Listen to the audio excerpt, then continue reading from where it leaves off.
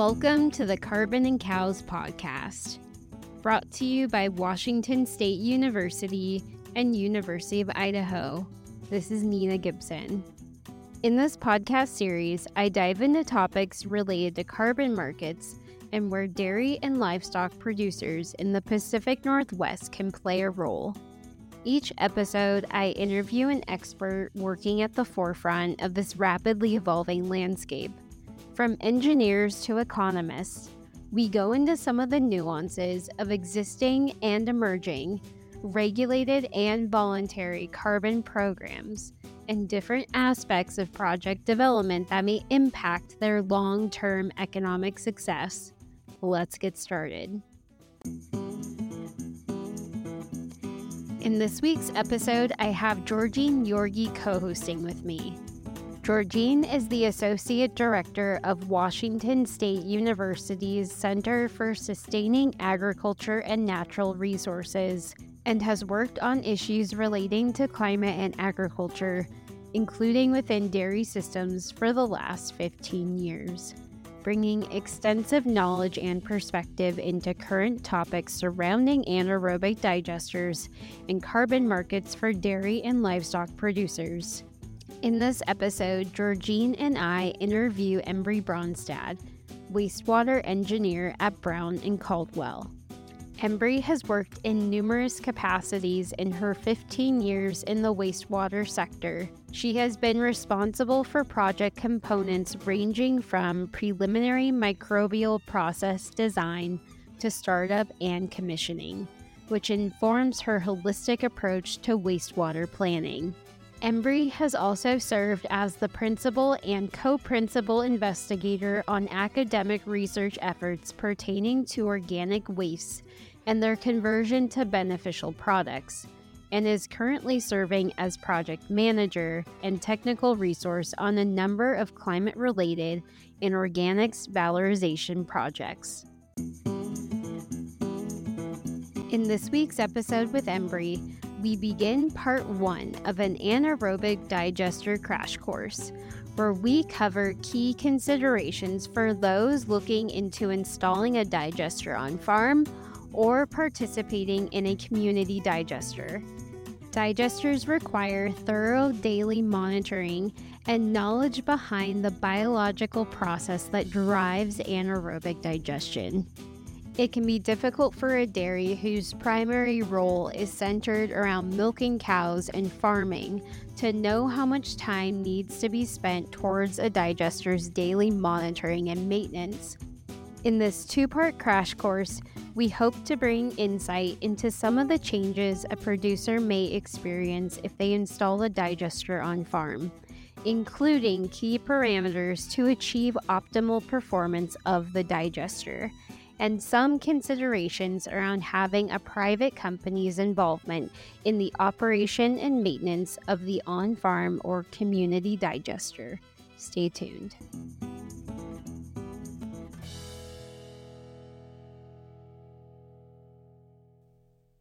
Welcome back to the Carbon and Cows podcast. I have Georgine Yorgi here with me today co-hosting. Super excited to have her on today. And we have Embrey Bronstad here with us to talk about key considerations for those thinking about installing a digester. I'll let you take it from here, Georgine. Great. Thanks so much, Nina. Embrey, we've seen a lot of dairy digesters going in across the country in recent years, and we know that a lot of things vary. One dairy digester is not exactly the same as the next dairy digester. Environmental conditions vary. Manure management systems vary on dairies. Can you talk about what types of digesters might be most relevant for dairies in the Pacific Northwest? Sure, and thank you guys for having me. As Georgine knows, I'll talk about this forever. So I think we do want to. There are climate and environmental considerations for digesters, but I do want to emphasize that while dairy digesters and the deployment of digesters in the dairy space may be more novel or sort of a burgeoning area of interest, we have been using digesters in the wastewater industry for 100 years minimum. And so, which are deployed all over the country in various climate conditions. And so when we're talking about specifically the Pacific Northwest, I don't want people to shy away from this technology from a climate perspective, because those from a technical and design issue, it's not a constraint. We can do covered lagoons. We can do completely stirred tank reactors, plug flow reactors. It really is more a function of what the digesters are being deployed at dairies for. So for wastewater treatment, it's really solid stabilization, and gas production has up until recently been a secondary consideration. For dairy digesters, we've got two considerations. One is a reduction of greenhouse gases, right? And the generation of renewable energy. And from that perspective, that's really more where you start to concern yourself about types of digesters that you're deploying. So if you are trying to generate renewable natural gas from dairy poop, my argument would be a completely stirred reactor, similar to what we use at wastewater plants, is better than a lagoon. But if we're really just focused on greenhouse gas emissions reduction at the dairy, a lagoon can also provide that service. So it's a little bit, what are our end goals that we're trying to accomplish with this technology? For a dairy that might be approached by a digester developer, Embrey, it can be difficult to know whether that developer is technically capable and a potential trustworthy long-term business partner. In your experience as an engineer, you must have seen similar situations. What types of due diligence do you suggest that dairies have as they explore a potential partnership? So, and this is a really good question, and it's also a really hard and complex and nuanced question.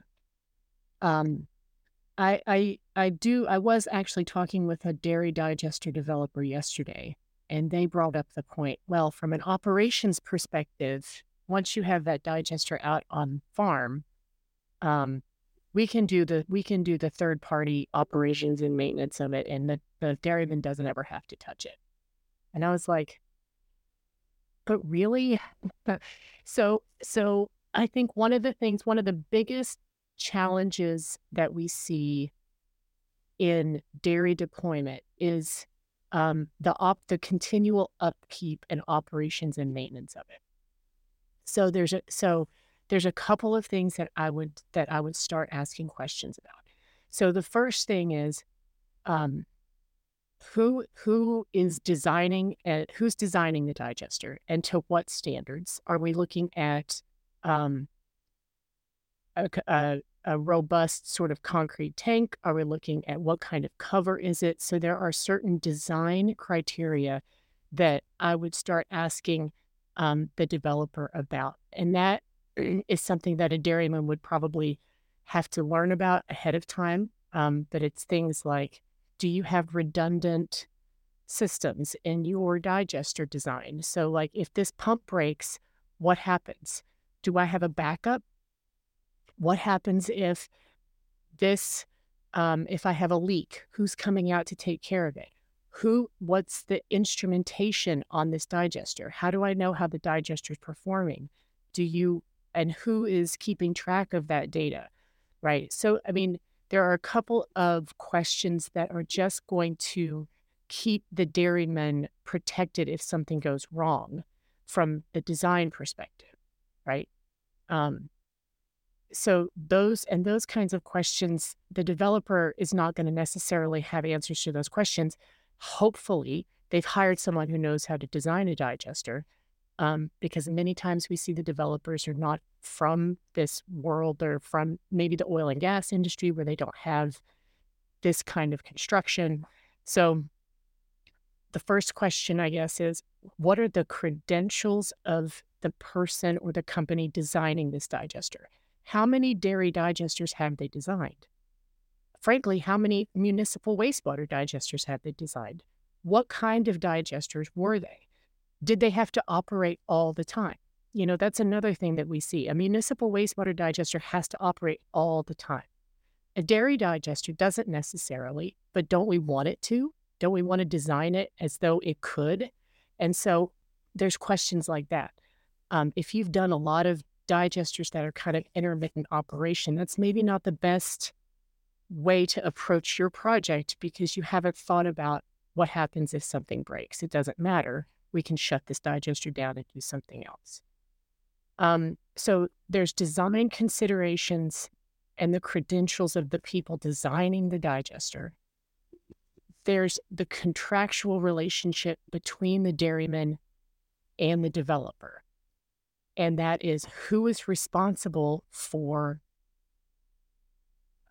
manure like the digestate management, who is responsible for gas getting to its end use, who is responsible for the quality of the gas.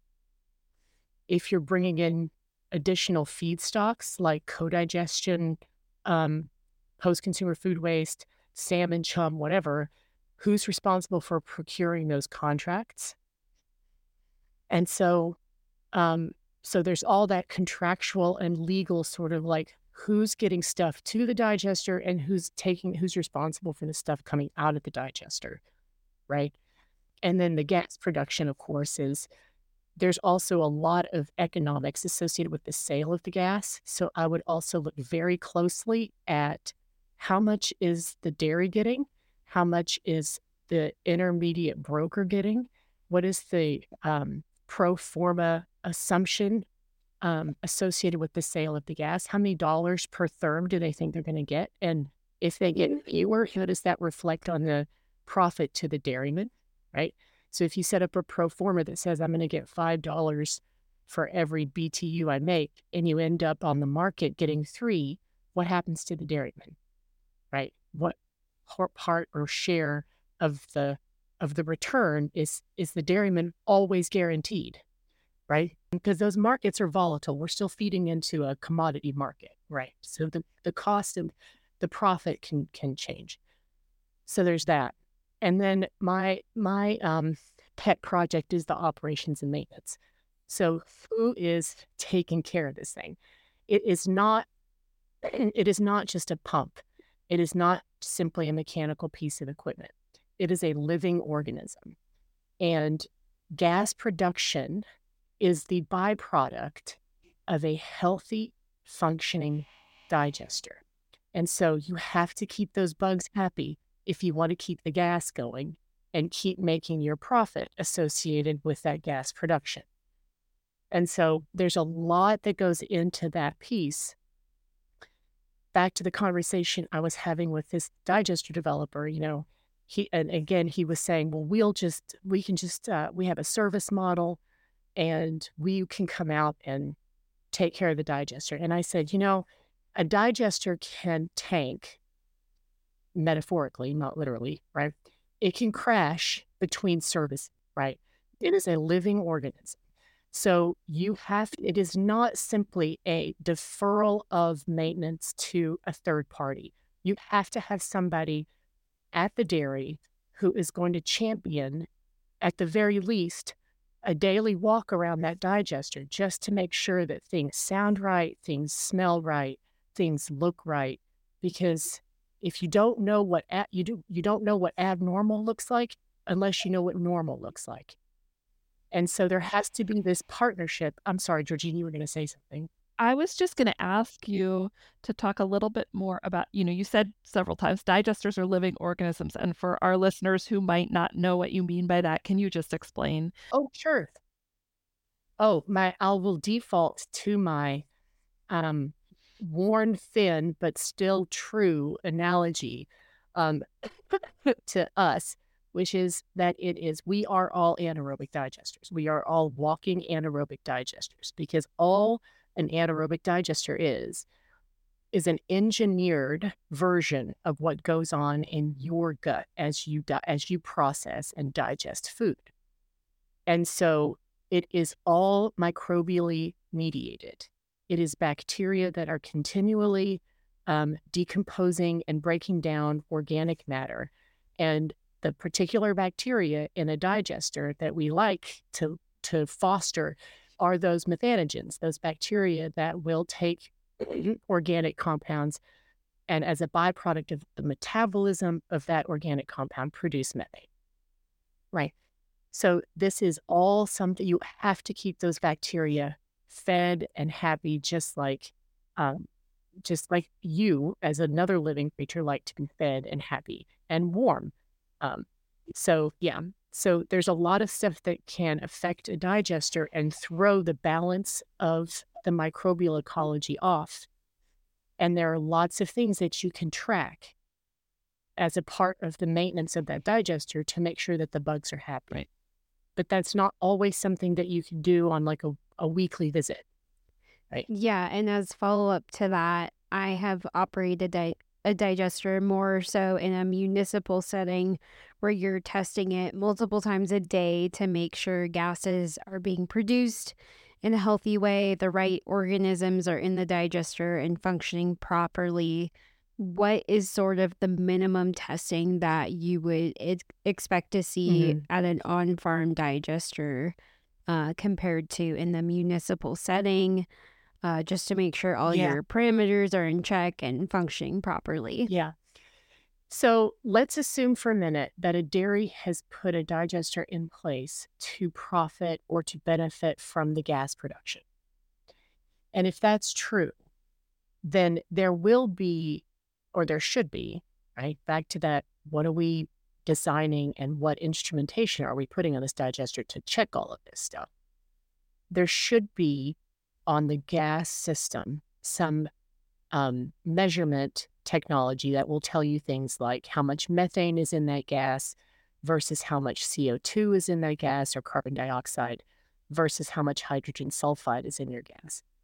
And so presumably you have some baseline or some information about that gas quality. And if you start to see methane drop, if you start to see methane production drop, then you you start to see there's less of this or more of this, more hydrogen sulfide, less methane, then that can start giving you a clue.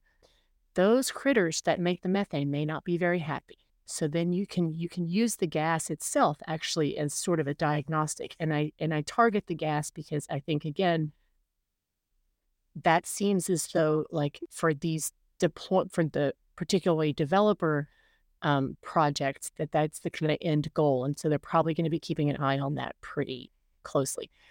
Even something like a drop in just gas production as a whole will give you an indication that maybe something's not right.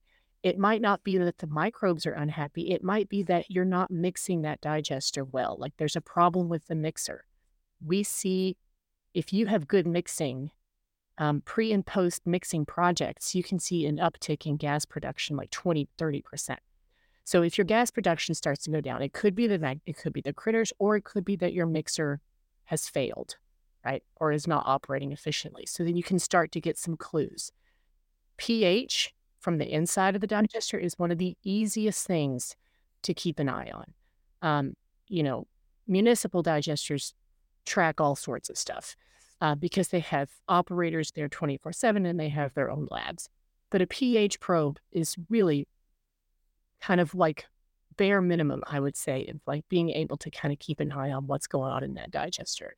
If your pH starts to shift, something's going on. Okay. And how frequently do you think they should be checking that? Ideally, well, I mean, again, on the gas side, that is probably an inline constant check, right? And if it's not, or if the design hasn't included it, then I would certainly ask for it.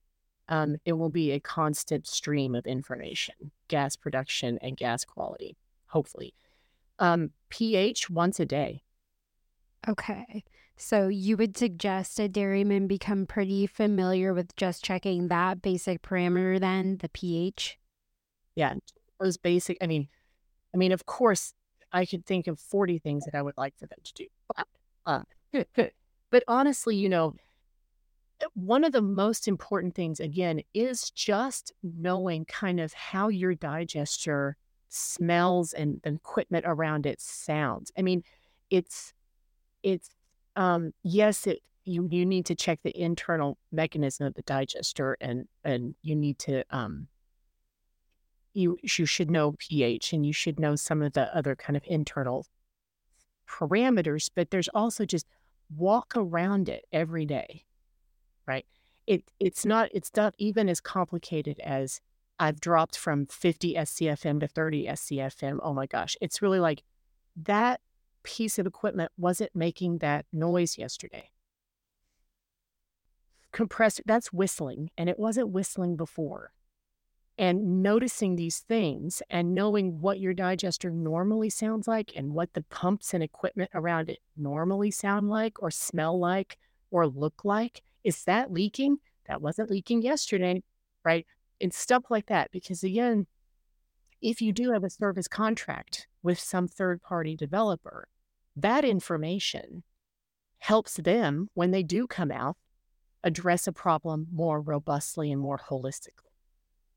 So again, it is this partnership. I used to actually be a firm believer in nobody has to operate this digester but a third party. And now I'm kind of coming back to the hybrid model of no, the dairyman does need to have someone who understands at least how that system normally looks, smells, feels, operates, to kind of inform that service provider and develop that more robust partnership. Thanks so much for that, Embrey. I'm going to take the conversation a slightly different direction. We spent quite a little bit of time talking about those agreements and what they might look like, kind of what they might cover. I want to ask the question for you, in some cases, we're talking about digesters that are operating and located on farm. In other cases, we're talking about a kind of off-farm model where maybe multiple dairies are contributing manure to a digester that's operating off-site.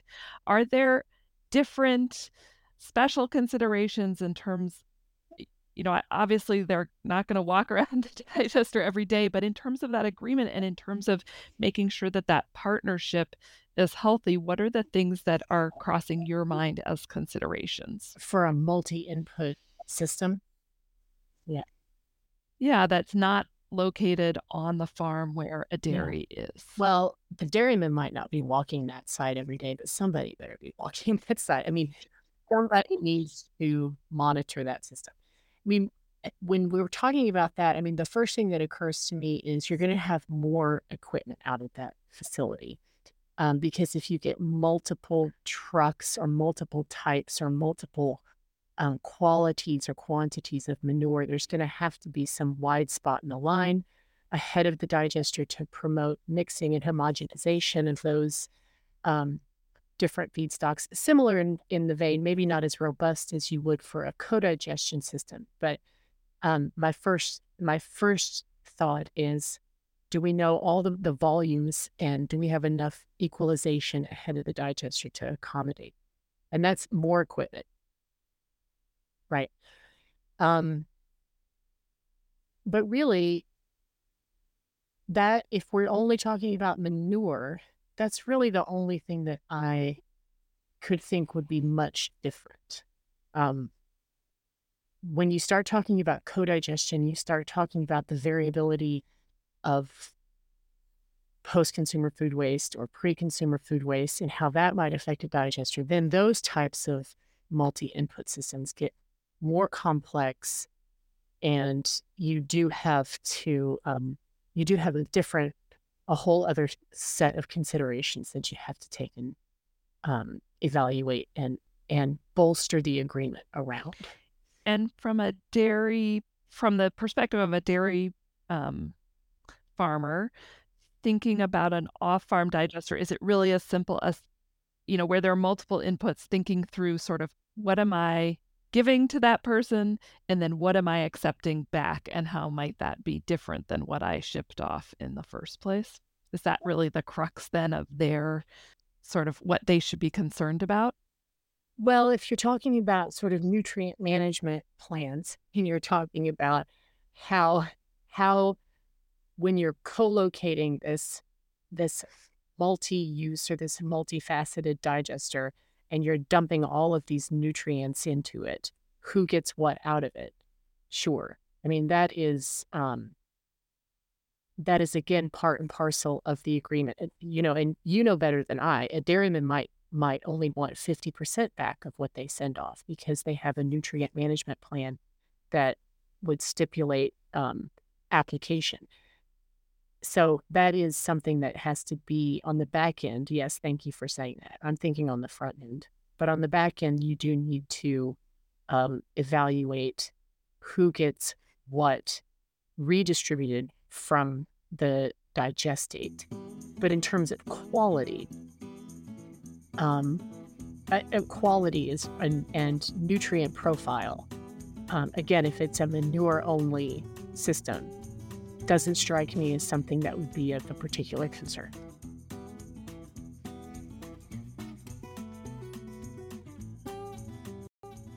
Join us next time for part 2 of the anaerobic digester crash course with Embrey Bronstad, where we focus on things that can potentially go wrong when operating a digester and other key considerations for producers. See you then. Thank you for listening to the Carbon and Cows podcast. You can subscribe to the show through iTunes or your favorite podcasting platform so you never miss an episode. For articles or links to resources mentioned in the podcast, as well as our contact information, please see the show notes. Listener feedback is important to the success of our mission to support dairy and livestock industry.